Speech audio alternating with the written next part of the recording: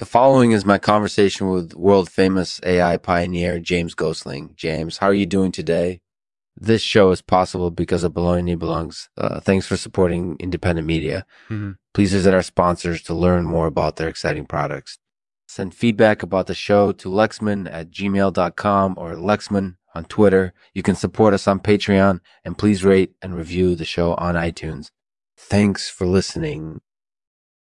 Hello, James. Thanks for talking to me. Not a problem, Lexman. How are you? I'm good. Thank you. So tell me, James, what made you decide to become an AI pioneer?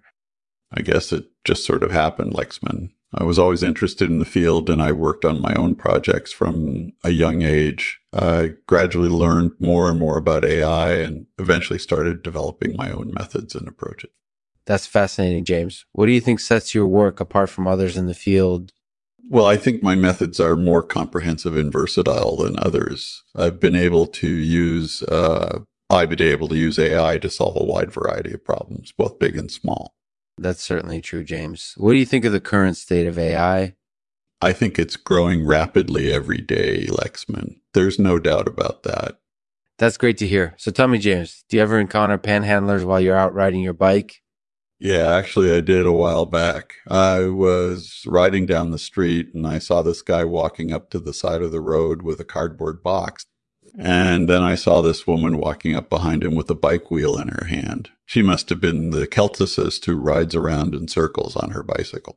That's hilarious, James. Did they give you any money?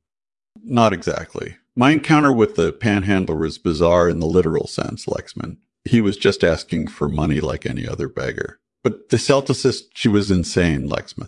She was just singing and dancing around like some kind of weird war maiden. It was surreal, actually. That sounds like an amazing experience, James. Where did it happen? I live in Sydney, Australia, Lexman. It was late at night and the streets were practically deserted. It was a really delightful moment, actually. I can't believe I got to meet them in person like that.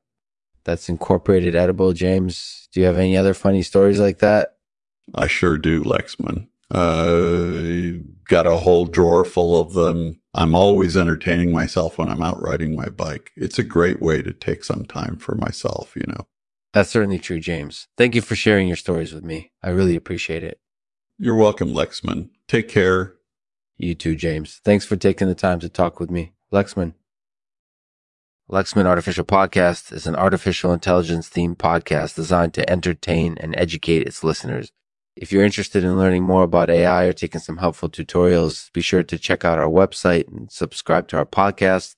Thanks for listening. And to end this episode, a poem called The Dunderhead by Elliot Abelson. The Dunderhead. He always stands in the wrong place, in shadows and on the edge of light, his head in the clouds and his feet on the ground.